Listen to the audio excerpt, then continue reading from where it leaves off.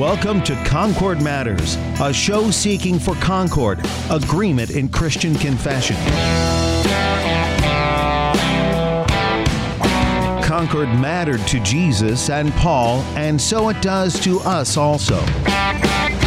Spend these next 60 minutes as we talk matters of Concord. Concord Matters, a program produced by the Christ-centered leader in confessional broadcasting. Worldwide KFUO. Online at kfuo.org. And welcome to Concord Matters, the show where we seek to be of one mind, that is, the mind of Christ. And to do that, a couple of Christ-confessing Concordians confer with the Book of Concord to conform what we believe, teach, and confess according to Scripture in our Lutheran Confession of the Faith. On today's show, we are continuing our series, The Catechized Life, and our look at the Lord's Prayer with the introduction and the first and second petitions. I'm your host, Pastor Sean Smith, pastor of the Evangelical Lutheran Dual Parish of Emmanuel West Point and St. Paul's Wine Hill in Southern Illinois. And our catechist for this series is Pastor Mark Bestel. He is pastor of Calvary Lutheran Church in Elgin, Illinois. Pastor Bestel, as we get going here today, seems like I've said a lot on this series. We have got a lot of ground to cover today, and so we're just going to go ahead and jump right into it. Last week, we dug into the Lord's Prayer, kind of set that up, got our broad overview, kind of the bird's eye view map, if you will, of the Lord's Prayer. But we want to go a little deeper into each of these petitions, and of course, the introduction and conclusion a little bit as well. And so let's go ahead and get going here with the introduction. I'll go ahead and read that from the Small Catechism, and then Pastor Bestel will give us our catechesis lesson, which is essentially the large catechism explained and taught there for us. So this is the introduction to the Lord's Prayer from Luther's Small Catechism. Our Father, who art in heaven. What does this mean? With these words, God tenderly invites us to believe He is our true Father, and we are His true children, so that with all boldness and confidence we may ask Him as dear children ask their dear Father. All right, Pastor Bestel, go ahead and take us away there, and I'm just going to give my point away here real quick, too, that I love these words, true Father and true children. That's always brought me a lot of comfort, but go ahead and give us our catechesis lesson here on the introduction. Okay, happy to, Sean. As we hinted at in our overview of the Lord's Prayer last week, and if the folks remember sort of that visual aid that I like to use, the three columns, the one on the left, the Ten Commandments, the one in the middle, the Creed, the one on the right, the Lord's Prayer, and the arrows from each line of the Lord's Prayer pointing all the way over to the lines of the Ten Commandments. And then that's all, in a sense, held together by the Apostles' Creed, which holds together that tension between God's holiness and our unholiness, and it's calmed by the Creed's promise that we have a merciful God who loves us, who created us, redeemed us, and is now sanctifying us. And so this introduction reminds us, based on all of that overview, it does remind us of the first commandment, but beyond that, shows that the God of the first commandment is one that we can not only fear, but also love and trust. And that's perhaps a point that, like you hinted at with this phrase, true father and true children, those are phrases that talk about the idea of being able to love and trust this God of ours. I remember when I was a kid and our father had told us not to play out in the front yard by the garage window because he didn't want us breaking the window. And of course, we thought that we were good enough at throwing the ball back and forth that there's no way we would ever break the window. Well, it didn't take long, and we had broken the window. And just that visual for people is a good reminder of sort of the relationship between these three chief parts that we've discussed. Because when you think of breaking that window, and if you think of, watching the glass fall to the ground in slow motion and you're going, oh no, all you can think of is the Ten Commandments, right? And the Ten Commandments, that first commandment saying, you shall have no other gods before me. And there is reason to fear this holy God because of our unholiness. And then when you realize there's nothing that I can do to hide this reality, but I must go to the one who's in authority, the one who laid this holy will before me, then you sort of go slinking into the house to admit what you have done. And there you might see, maybe listeners are thinking of their own stories of breaking their own windows. And what happens when you go into the house? There you see sitting in the chair the Father. Right. And it's still sort of an intimidation factor, maybe not quite as intimidating as the Ten Commandments, but there's still sort of a reality of being somewhat distant and set apart from this Almighty One who sits in his recliner or his chair at the table or whatever. And you know that to approach that is a very intimidating thing. But then when you approach that chair and when you admit what you have done and he loves and forgives you, there is where you know him genuinely as Father. There is where that intimate, personal touch, that tangible reality, right? To refer to as God, to refer to as Almighty, those sort of still put a distance between you and God. But to be able to claim that he is your true Father is a tangible closeness that a child has with a father. So just as we speak of the comfort of the incarnate Christ now being among us in the flesh, the comfort of having the Holy Spirit come into our hearts by God's grace, we also have this joy and comfort of having this tangible relationship with the loving Father, and not just, if you will, an intangible or distant worship of the God Almighty. So it's a very comforting opening phrase and opening line here for that little child. And so because we have this loving, forgiving, compassionate, patient God, we can be confident in appealing to him. So think about it with another illustration. You think of that little toddler, that little child, 2-3 years old, who looks up, follows sort of the outline of the individual up, and sees this tall individual standing above him, maybe a tall stranger staring down at him, and he's deeply intimidated by that individual. But once that toddler knows the intimidating character is trustworthy and kind and patient, perhaps it's an uncle that the toddler has never met before, or maybe it's a new pastor that the toddler gets to know. That toddler will be bold, confident, even assertive with him. And this is what God is inviting us to understand in prayer, that yes, he may be the Lord of heaven and earth, but he's sort of like that really tall man that we might look up, and sort of look intimidatingly, or look at him in somewhat of intimidation. Nevertheless, he lifts us up and puts us at eye level with him, and if you will, turns his head and says, okay, now whisper into my ear, so that we can speak to him as we are quote unquote comfortable doing, because he has made us comfortable doing it. He has given us the right and the permission to do it. And so just like that formerly strange, or maybe an uncle the toddler had never met, or maybe the new pastor, just like that pastor saying to the toddler, now tell me, what can I do for you? Or that uncle who first meets the toddler, okay, do you want a cookie or something, whatever the question is, and then turning the ear to the toddler so the toddler knows that he has permission to speak. So too, God invites and draws out of us the reason to pray, and then turns his ear to hear our prayer. So what a beautiful opening line that Luther rightly hits on in his meeting, in saying that God tenderly invites us. And again, what does he invite us to do and to believe? That he is our true Father, and that we are his true children. Not just an uncle, and not even just a pastor, but our true Father. This is an amazing reality. Imagine that.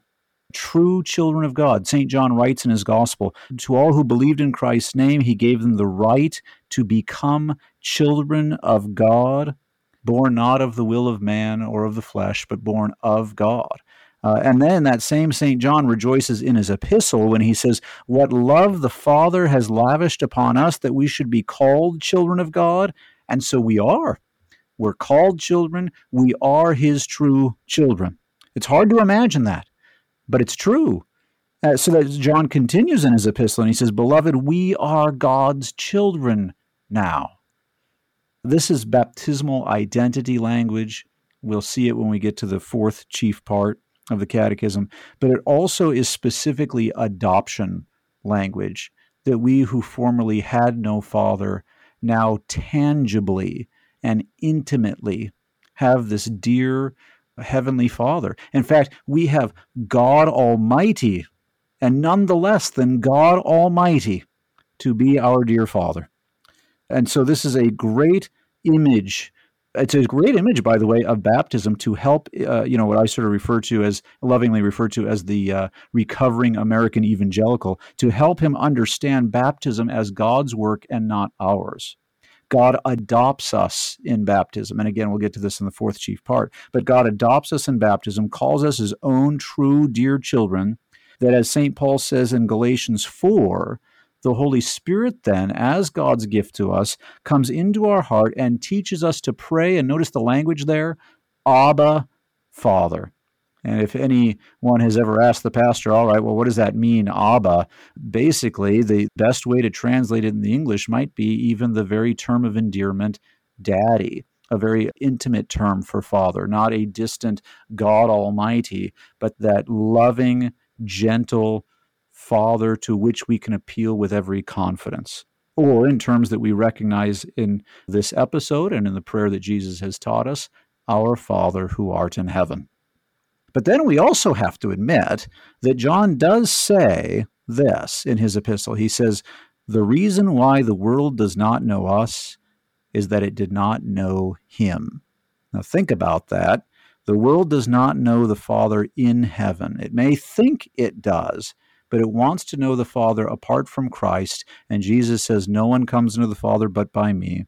And so the world's gods are certainly not the one true God in heaven who has promised us that he is the true Father of his true dear children, the church. In other words, to pray our Father is a right that is exclusive to the church. The prayer certainly is known by the whole world, believers and unbelievers alike, and to be honest, even unbelievers or those who are sort of doing whatever they need to do in the urgency of a situation. They say, well, I'm going to go through all of my different lucky charms and all of my different, rabbit's foots and everything I can think of in order to help me in this situation. They might think that they're using the Lord's Prayer, but they don't actually have the right to appeal to him as our Father in heaven. And so that's a tough one to hear, but to say it as clearly as can be said, only those who believe in Christ Jesus are heard in this prayer. We cannot say that all roads lead to God. We do not all appeal to the Father in our own various ways. And so only through Christ Jesus, this prayer may be said. It does not belong to the whole world. It belongs to the church.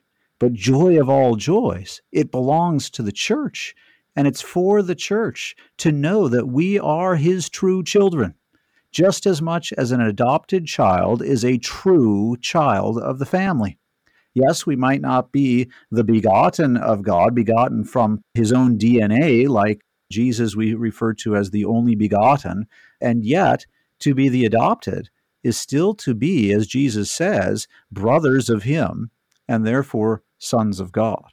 And so what comfort, joy, and privilege is ours to say these words. We should never, ever, ever tire of saying them. We should never think the Lord's Prayer is too simple. By his own invitation, we may call on him with all boldness and confidence. Now think about those two words for a minute, because those words pop up in Luther's meaning too. They're not the same thing, actually. Boldness and confidence are not just repetitious synonyms. Boldness means I can appeal in a way that may even sound assertive. I can appeal for things that may be considered out of bounds. And when people are bold, it often offends the weak or the easily offended. But God is not weak and he's not easily offended, but he's loving and he's patient. And that means that we can be bold in our prayer, and we can ask for things that perhaps may be out of bounds, and he'll be loving and patient in redirecting our prayer because he's our true Father and we are his true children. And so we can say what's on our mind. We don't have to tiptoe around it. We can assert what we want, what we think we need, And we can know that he will not strike us down or just laugh it off and laugh in our face, even if he does have to gently correct us and again sort of redefine and refocus our petitions. So consider the illustration of the dad who takes his child to get ice cream and says, okay, well, what would you like? And the child very boldly says, I want all of it, right? Now think about this. If the child did not trust the father, or the child was scared of being perhaps chastised, the child would simply say, well, I'll take whatever you want me to have, right? I mean, he would be very timid about it. He won't say anything that could possibly be misconstrued as less than thankful. He would simply say, I'll take whatever you want me to have. Maybe he's trying to be humble. Maybe he's trying to be gracious, and sometimes children in their love toward their parents say it that way. Nothing wrong with that at all. But you can see the timidity factor rather than the boldness that says, I'll take all of it. Maybe knowing full well that that's a prayer that is going to be a petition and a request that's going to be refined. But it shows sort of that joyful exuberance of the child to say, hey, if you're going to offer it, I'm going to take all of it. And then the father comes back to that child and says, okay, well, let me gently correct you. I know what's better for you. I know what you can handle. Let's just choose one scoop of one flavor or one scoop of two different flavors, whatever he knows is best for the child. So because he responds gently and because he loves the child, we can be confident. So not only in all boldness, as Luther says in the meaning, but also with all confidence. So we can be confident in coming to him. There's no need to cower. Think of the prodigal son in the parable of Jesus who had no confidence that his father would welcome him home and that his father would receive him back. And so instead he wanted a plea deal of sorts, and he thought maybe I can swing some sort of a plea deal to come back as my father's servant. But the father loved him and received him gently and forgivingly and gladly and said, I know what's better for you. You are my son. And he received him back with all joy. Now that this first line, this introduction, teaches us that we can rejoice in the God of the first commandment, the God of the Apostles' Creed, right? God Almighty. We can love and trust his holy will. The subsequent lines then of the first half of the Lord's Prayer teach us to rejoice in the first table of the commandments. Thus, the three subsequent petitions are the thy petitions, and they remind us of the second commandment, the third commandment, and then sort of as we talked about that hinge commandment, the fourth commandment. Whereas then when you get to the lower petitions of the Lord's Prayer, it spends time focusing us on the, if you will, the second table of the commandments and the needs that are ours according to daily bread, according to life with our neighbor, and those types of requests in those petitions. And that's a good setup then to get us into the first petition here, which of course is hallowed be thy name. And we know hallowed, we talked about especially last week, and I think Christians generally understand that word to mean holy is thy name, right? And you'll talk some more about that here. But let's go ahead and read the first petition then and its meaning from Luther's Small Catechism, and then you'll go ahead and give us our teaching on that. So, hallowed be thy name. What does this mean? God's name is certainly holy in itself, but we pray in this petition that it may be kept holy among us also. How is God's name kept holy? God's name is kept holy when the word of God is taught in its truth and purity, and we, as the children of God, also lead holy lives according to it. Help us to do this, dear Father in heaven. But anyone who teaches or lives contrary to God's word profanes the name of God among us. Protect us from this, Heavenly Father. All right, Pastor Bestel, that's our first petition there. And again, the strong emphasis on being the children of God and coming to him as Father connects us in, as you just explained and set up for us, into this first petition. So go ahead and give us the teaching here on the first petition. Okay, so notice that the appeal of the first petition is to the Word of God and to its divine truth, and to lives lived according to that Word. And so in some ways, somebody might say, well, this sort of sounds as if it's an appeal to the third commandment, our love of God's Word. But let's recall that Luther said the second commandment, when we study the second commandment, he says the second commandment is most transgressed with false doctrine. right? Not properly calling upon God's name. When we think of that second commandment, you shall not misuse the name of the Lord. That commandment is most transgressed, Luther says, when we don't call upon the name of the Lord because of false doctrine and false teaching, which then leads to unholy lives grounded in falsehoods. So here we see the appeal to sound doctrine and holy lives. And interestingly, in this meaning, we see Luther twice pray in the meaning. I don't think he does that in any of the other meanings. But right in the meaning, he takes a moment and he pauses and he literally prays and writes out the prayer right in the meaning of this petition as a reminder that the second commandment is kept by calling upon the name of the Lord. In fact, in the Large Catechism, Luther says, "So you see in this petition, we pray for exactly what God demands in the second commandment." That's right in paragraph 45 of the Large Catechism's explanation. And so you can see that Luther sees very clearly the relationship between this first petition, hallowed be thy name, and the relation between that and the second commandment. So that explanation makes it quite simple to understand what this petition is all about. To be hallowed, and you rightly said this, Sean, that to be hallowed is to be holy and sacred. But interestingly, as an adjective, see, sometimes adjectives have, if you will, an active sense to them and sometimes sort of a passive reality, right? You can have the adjective of one who is loved, ed at the end, loved, and that's a passive reality. And so a name that is to be hallowed also has sort of a passive connotation as that which is revered by others. So the word choice shows both elements of Luther's meaning. Certainly, the name is holy in and of itself. Christ could have just taught us to pray, "Holy is thy name," but he didn't say that. He teaches us to pray, "Hallowed be thy name," that it may be holy, that it may be revered and kept holy by us through right doctrine and lives lived according to that right doctrine.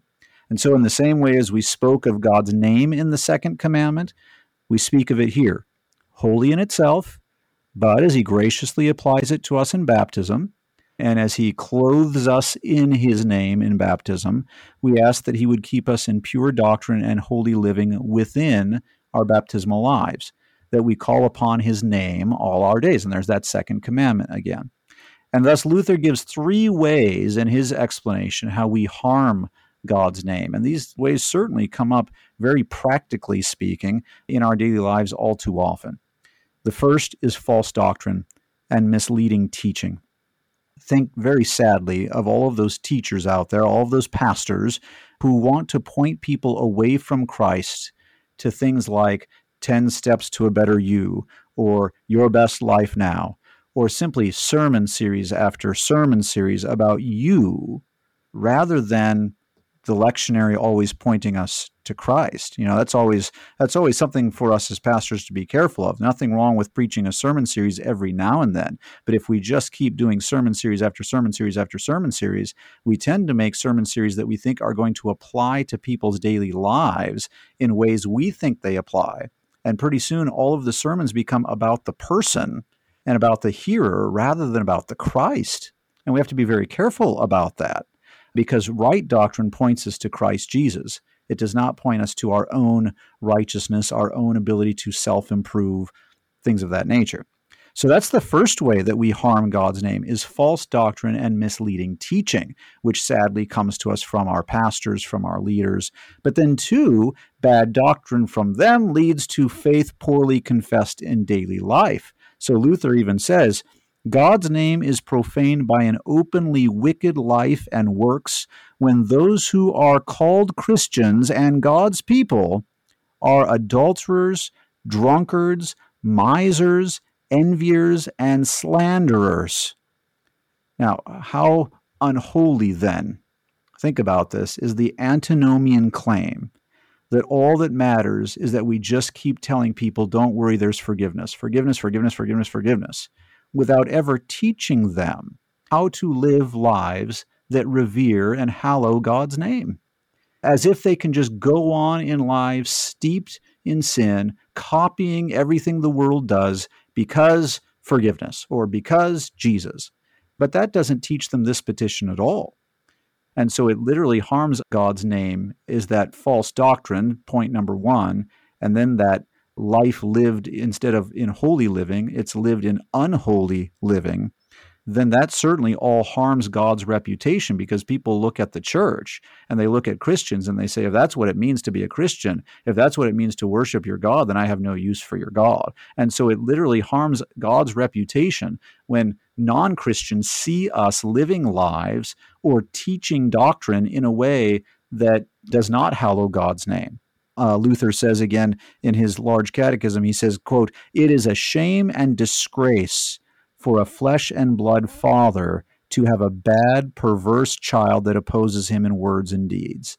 Well, if that's true of a flesh and blood father on earth, and we've already said in the introduction that God now is tangibly our true father and we are his true children, then any harm of reputation we bring upon our earthly father when we act against him is certainly also going to be the same harm of reputation that we bring upon our heavenly Father when we live lives that are not in accord with his doctrine and lives that then harm his reputation. All right, well, that's a good place to go ahead and take a break here. On the other side of the break, we will pick up this question. We've been talking about there how we harm God's name, and absolutely the false doctrine and false teaching out there is a great harm to God's name. And as we keep it holy then, how do we keep it holy? How does the first petition direct us in positively praying this so that it may be lived out in our lives? And that's what we'll talk about on the other side of the break with our catechist, Pastor Mark Bestel. And I'm your host, Pastor Sean Smith. You're listening to Concord Matters on KFUO.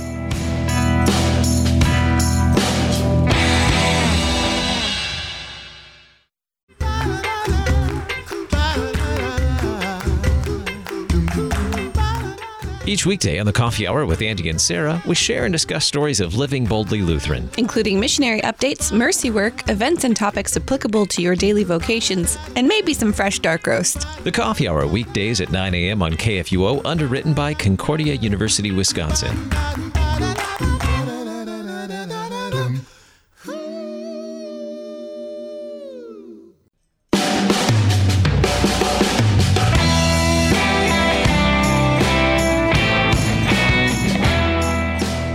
Welcome back to Concord Matters as we continue talking with our catechist, Pastor Mark Bestel, going through this series, The Catechized Life, and continuing to look today into the Lord's Prayer. We've covered the introduction and begun the first petition here, and we're going to get into the second petition here as well in this second segment here, but still more to say on the first petition here.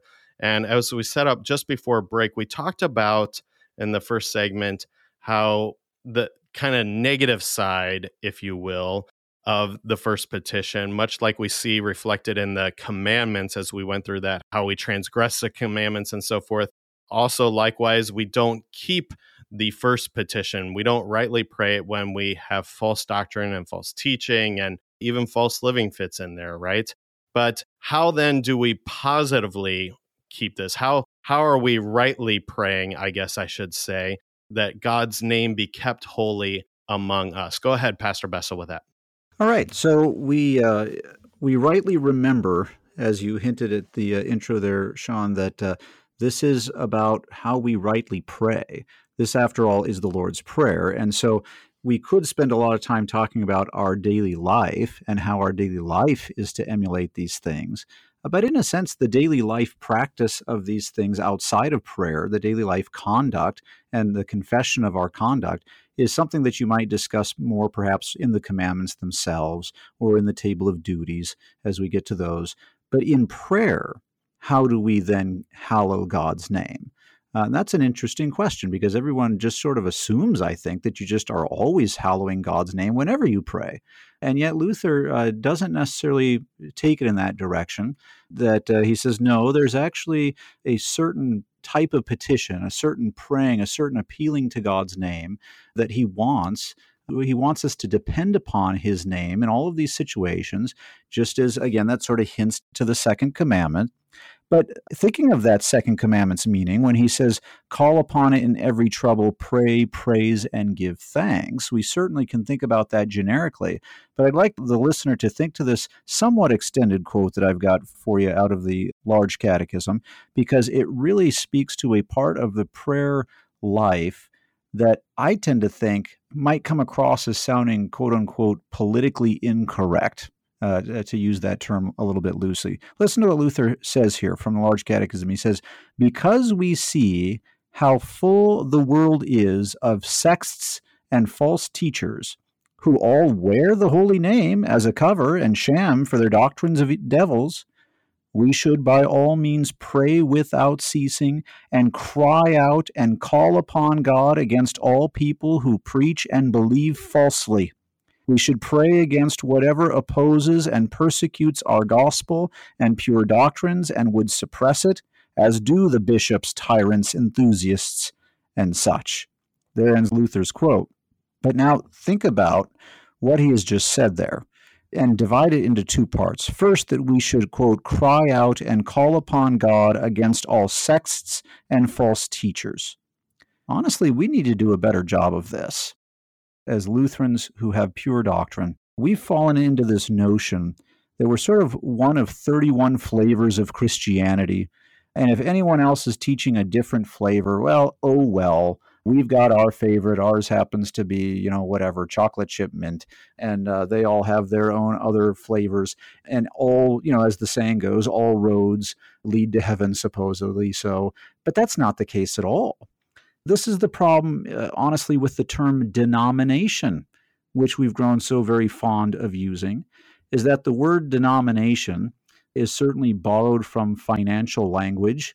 And in financial language, the different denominations of currency, a dime, a quarter, a nickel, a dollar, a $20 bill, whatever the different denominations are, all have inherent value. Even if not of the same value, they all have inherent value, and so all are to be cherished. And when you pass that idea off into the conversations about what is right doctrine, it actually makes it very difficult for us to point out the fact that no, not all denominations have inherent pure doctrine value. And so we have to do a better job, I think, as pastors of teaching people that we ought never think that heterodox teachings carry some inherent and useful value, almost as if they should be upheld and even possibly employed at times. That's not so. Secondly, Luther says here, quote, we should pray against whatever opposes and persecutes our gospel and pure doctrines and would suppress it, as do the bishops, tyrants, enthusiasts, and such. Now, again, these are strong words. And yet they are words by which Luther says we would rightly then employ the first petition. This is what Jesus himself is teaching us to pray. Though we're not supposed to take matters into our own hands and acting out against enemies of the church, right? It's not ours to say, okay, I'm opposed to the Roman papacy, and therefore I'm going to take matters into my own hands. That's never what Jesus preaches and teaches. And yet at the same time, as Luther says here, basically the implicit question is, why not pray against those who would harm the gospel? Why not pray against, for example, as Luther uses the term tyrants, why not pray against an overbearing government? Why do we always pray that God, quote, bless our president, Congress, courts? And that's certainly a good prayer, and we're right to pray for them, as the scriptures say in 1 Timothy and in Romans, that we are right to pray for them. But we are also to pray, as Luther says, that all that would harm the gospel would be, in a sense, thrown down from its throne. So why not pray that God would thwart all worldly plans that disobey his holy will? I think that would be a very salutary prayer. In fact, in our congregation here where I serve, we include that in the petition. Every Sunday, we include a petition for our nation, for the government of our nation, for the government of our state. And yet, as part of that petition, asking God to bless them, we also pray that God would thwart any plan that would not honor his holy will, whether that be a plan that comes from the state, from the federal government, from the church itself. Anything that opposes his good and holy will, we should pray against, Luther says. What about those who, not just praying against tyranny or quote-unquote government, but what about, as Luther says, enthusiasts who disregard the sacraments? Right? That's what Luther meant by the term enthusiast, are the church bodies out there that teach that we have no need for the sacraments, that the Holy Spirit just fills our heart just by immediately indwelling himself in us. And so what about praying against the enthusiast teachers, not the people in the pews, but the enthusiast teachers who teach people to disregard the sacraments, to ignore their baptism and the gift of the Holy Supper in favor of feeling the Spirit or being moved by some band music or someone's personal testimony? That's not how Jesus ever promised that his Holy Spirit would work. And so we ought pray against false teachers, and we ought pray that God would disarm those false teachers and remove them from positions of influence. Some people would say, oh, that's terribly unloving. No, actually, it is unloving to teach people to disregard God's precious sacraments. That's unloving. And so we Lutherans have the full treasure of Christ's pure doctrine. We should not be borrowing from enthusiasts, but should be openly denouncing all things that borrow from heterodoxy. Notice I didn't say we should be openly denouncing people or the people in the pews or our fellow, aunts, uncles, cousins, family members, friends who are in the pews of these churches. But for their own benefit, we should be denouncing and confessing against false teaching, and we should be praying to God that he would disarm false teachers and not give them any success. And it's always sad to hear when Lutherans start to borrow from the enthusiasts as if we don't have the full treasure of pure doctrine in Christ. I heard a pastor recently describe his congregational life as, quote unquote, crushing it for Jesus. I thought, come on, give me a break. Jesus has crushed the enemy. Genesis chapter 3, right? We've talked about that. He has crushed the enemy. He doesn't need you to do that, and he doesn't delight in you crushing anything. He delights in you hallowing his name and trusting it and treating it as sacred and holy and good, and openly then denouncing all things that go against his name. That's what this petition is all about, is putting all of our hopes, all of our confidence in the name of Christ, and denouncing anything and everything and praying against anything and everything that would oppose Christ and the way that he has established to care for and guide his church. And we need leaders in our own church body. We need leaders in our own congregations to lead in such a holy petition to revere God's name and doctrine. And as Luther explains it to us, and as Christ himself gave us to pray this. This is our confession. This is right out of the Large Catechism. And so we would do really well here in the 21st century to realize just how prominent a feature this was in the prayer life of the 16th century Lutheran Church, as it totally and utterly depended upon God to safeguard the church against the tyranny of the Roman papacy, of the Roman Empire. And lo and behold, when all of the statistics and probabilities would say there's no way that Luther, there's no way that the reformers would ever stand a chance against the Roman papacy and against the Holy Roman Empire, here's the Lutheran doctrine 500 years later, shining brightly as the pure doctrine of Christ, handed down from generation to generation. And so we should take that and run with it and say, yes, we should always appeal to God to defend his name and to defend his cause as only he can do. This is an excellent point that you make here, I think. And we may not be able to cover all of the second petition, but I do want to dwell here for just a second, because I think this is important, especially as I think about, tomorrow I follow the 1-year lectionary in my dual parish here. So tomorrow is the 8th Sunday after Trinity. And of course, when you follow the 1-year lectionary, you get the same set of readings every single year. And so I feel this every year coming, and I can already feel it coming tomorrow. You have the Old Testament reading on the 8th Sunday of Trinity, which is Jeremiah 23. Thus says the Lord of hosts, do not listen to the words of the prophets who prophesy to you, filling you with vain hopes. They speak visions of their own minds, not from the mouth of the Lord.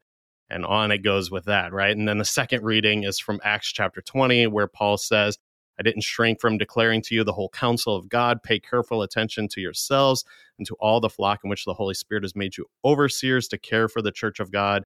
And then Matthew 7, Jesus said, beware of false prophets who come to you in sheep's clothing, but inwardly are ravenous wolves. I mean, the very clear theme driving all of those readings on the eighth Sunday of Trinity is that there is false teaching out there, and that this does not hallow God's name. And a pastor is to preach and teach on this, and to be specific about pointing out where there is false teaching so that the flock may be warned, so that we can be careful in paying attention to ourselves, but also to the flock that has been entrusted to us, as Acts 20 says, right? But inevitably, it comes up every year, right? Someone will say, oh, so you think Lutherans are going to be the only ones in heaven? You're just so judgmental, right? And I mean, sometimes even those sorts of things are said kind of behind a pastor's back or something. You know, the pastor just wants to talk bad about everybody else. And, you know, and it's certainly not all the members and so forth. There's a lot of wonderful members who are very appreciative for that teaching from God's word. It's right there for us, and faithful teaching on it. But you always feel this tension, and you talked about that a little bit there, Pastor Bestel, of, you know, this is a tough tension for us. We don't want to denounce people, but yet we have to speak the truth. We have to confess the very nature of this show, right? And so talk just a little bit, if you will, a little more about this. How do we confess the truth in love? How do we teach from Scripture that this is how we hallow God's name? I sometimes want to tell my people, you know, or others who get a little ruffled when we start to talk about these things, and warn them about the teachings that they're hearing from other church bodies and things of that nature that have heterodox confessions. And when we're worried about even it happening within our own church body, that we're not actually being judgmental in a negative sense where we're just trying to assert that we're right and they're wrong, and or anything of that nature. It's not a competition, but we're trying to hallow God's name. We're trying to live out this prayer. And really, and I think in a lot of ways, God is answering that prayer when he does that through us as his pastors and his laity that faithfully confess, as well as hopefully listeners to a show like this do. Do you have any further comments on that, Pastor Bestel? Sure. You just mentioned that you say, you know, we're trying to hallow God's name. We're trying to live out this prayer. And I think that a lot of our people would say, well, but so is everybody else in the other churches. They're trying to hallow God's name too, and they're just doing it in their own way. And that's why it has to come back to right doctrine, right? It has to come back to Christ's doctrine, because good intentions do not mean that you are following truth.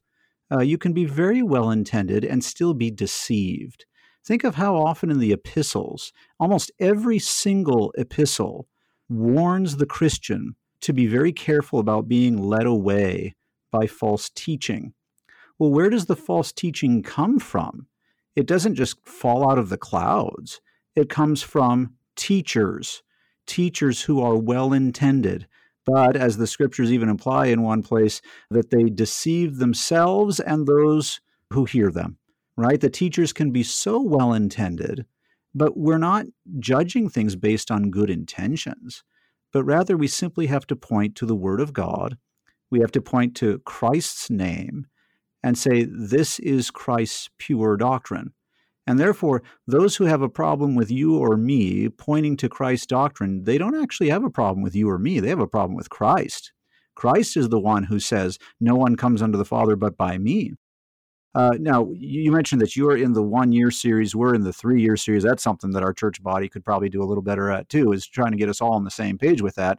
We're in the 3-year series here, and a few weeks back, we had the reading in which Jesus could do no miracles in his hometown because they didn't believe on his name. And I pointed out to the folks that even there in the Greek, it's not so much that he was incapable of it as if they had found his kryptonite and rendered him weak and useless, but rather that he is not going to bless those with his divine acts and his divine sacraments. He is not going to bless those who reject his word regarding his divine acts and his divine mercy. He is not Christ on the hearer's terms. He is Christ on his own terms. And as such, then, he gets to determine what is his doctrine, what is the life of his church, And therefore, no matter how well-intended the teachers are, any teacher can be a false teacher. I can be a false teacher. You can be a false teacher if we get off track.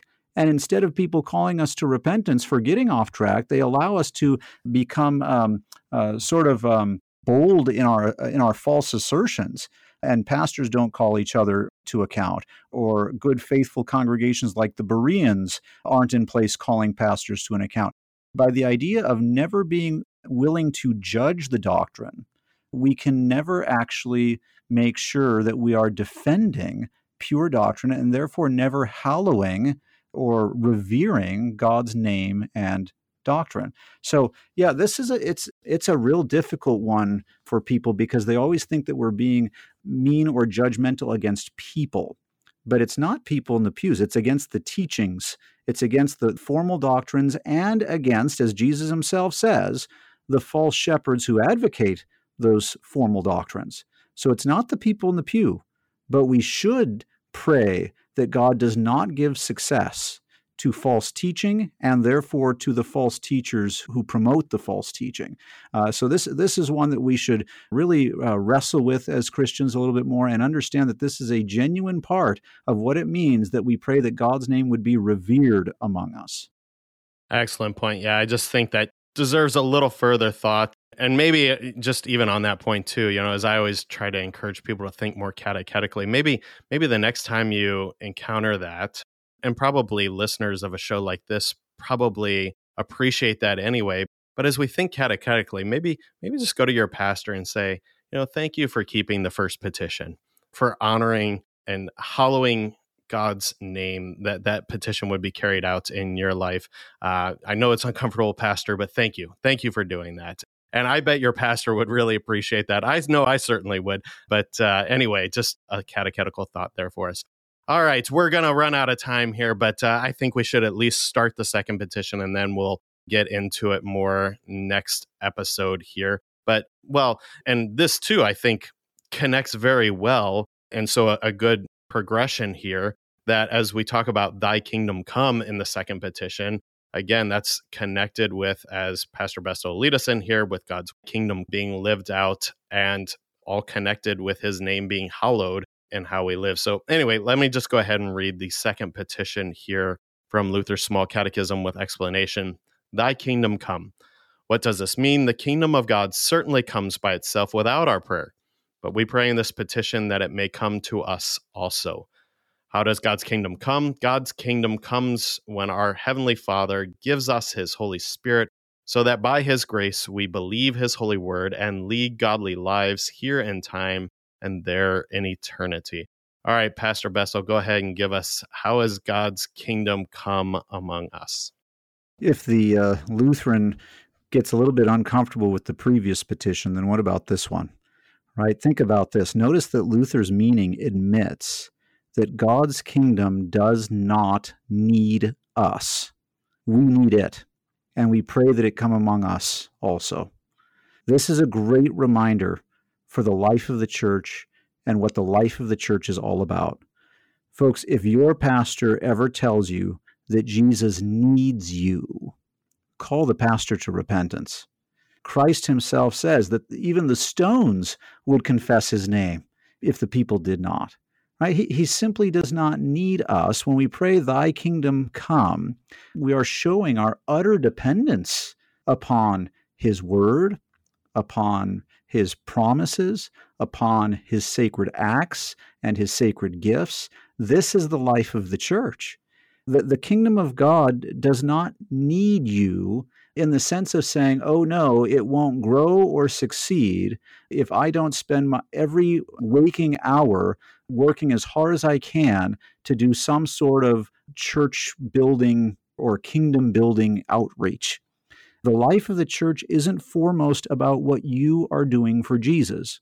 Rather, the life of the church is about what Jesus is doing for you. Think of those catchy phrases that you hear all the time, like, don't go to church, be the church. That's actually just pietism. You should go to church because you are the church. And as God calls the church to gather together around his altar, He doesn't do it so that the church can somehow build his kingdom for him, but rather he calls us together around his altar so that the church can be served as dear children of their true Father, so that the church can be cared for as the Heavenly Father loves his true children. And so it is faithful to pray that we simply be beneficiaries of the gospel. In the Large Catechism, Luther even defines the kingdom of God by rehashing the second and third articles of the Creed, none of which is about what you are doing for God, right? The second creed is all about our redemption. The third creed is about our sanctification. And in both creeds, as we've already studied, it's about God's work for you, not the other way around. It's about the benefits of the Christ completed work being applied to you by his Holy Spirit. That's the life of the church. So when we pray, thy kingdom come, we're not just praying for the end of time, but we're praying that God's kingdom come right to us right now as he has promised through his holy word and his blessed sacraments. Think of those readings in the Gospels where Jesus sends out the apostles 2 by 2, and he tells them to go into the other towns. And he says, when you go into those towns, if they don't receive you, shake the dust off your feet as a testimony against them and say, nevertheless, the kingdom of heaven has come to this place. It's a present tense reality. And as that kingdom of heaven is a present tense reality, then when we pray, thy kingdom come among us also, we are praying that it come right here and right now, because the life of the church is not found in the voters' assembly or in mission programs or in the well-intended volunteerism of the people, but rather the life of the church, that divine life of the church that makes it an otherworldly reality, is the divine service, which then, yes, by all means, strengthens us for a life of, quote, faith in you and fervent love for one another. And we'll hit that phrase over and over and over again as we get toward the second half of the catechism. That phrase will come up over and over again as sort of the culminating reality of this teaching of the small catechism, is that it all leads to faith in you and fervent love for one another, which is what the life of the church looks like in daily life. And yet the foundation and the true fountain of the life of the church is that God brings his kingdom to us and among us in his holy word and sacraments. It's all found in the divine service, so that, as Luther says it here, so that by his grace, there's the work of the divine service, we believe his holy word, there's the faith in you, and lead godly lives here in time, there's fervent love toward one another. So just to drive home this point, consider what we could achieve if it were up to us to build the kingdom or grow the kingdom. As some pastors like to talk about that, and they end up burdening their hearers with an untenable and unscriptural demand. It's not ours to grow the kingdom, for it grows, as the scriptures say, he knows not how, right? That's the parable in Mark chapter 4, when the seed is sown, and the man sows the seed, and he doesn't even know how it grows. Again, the wind blows where it will, and you neither know where it comes from or where it goes, so also with those of the Holy Spirit, John chapter 3. But just say, for example, or just say for the argument, that you and I as pastors, and dear listener, you and I as Christians, should work at growing the kingdom and building the kingdom. What exactly does that look like? And how can we offer building bricks and building blocks and materials that are supposedly better than what Christ himself has offered? That's something, I know we're out of time for this episode, Sean, but that's something that if I could, I'd almost like to ask the listener, do a little bit of homework in just thinking about that. What in the world can I offer to build the kingdom that is better than what God can offer, or that God needs me to offer because somehow he hasn't already provided it? Good thought for the next 7 days until we get a chance to discuss this in more detail. Absolutely. And I found myself thinking as you were talking there about that example you gave earlier of another pastor you heard of talking about crushing it for Jesus, right? How could we do that? I mean, this is God's kingdom comes even without our prayer. Just such a beautiful thought.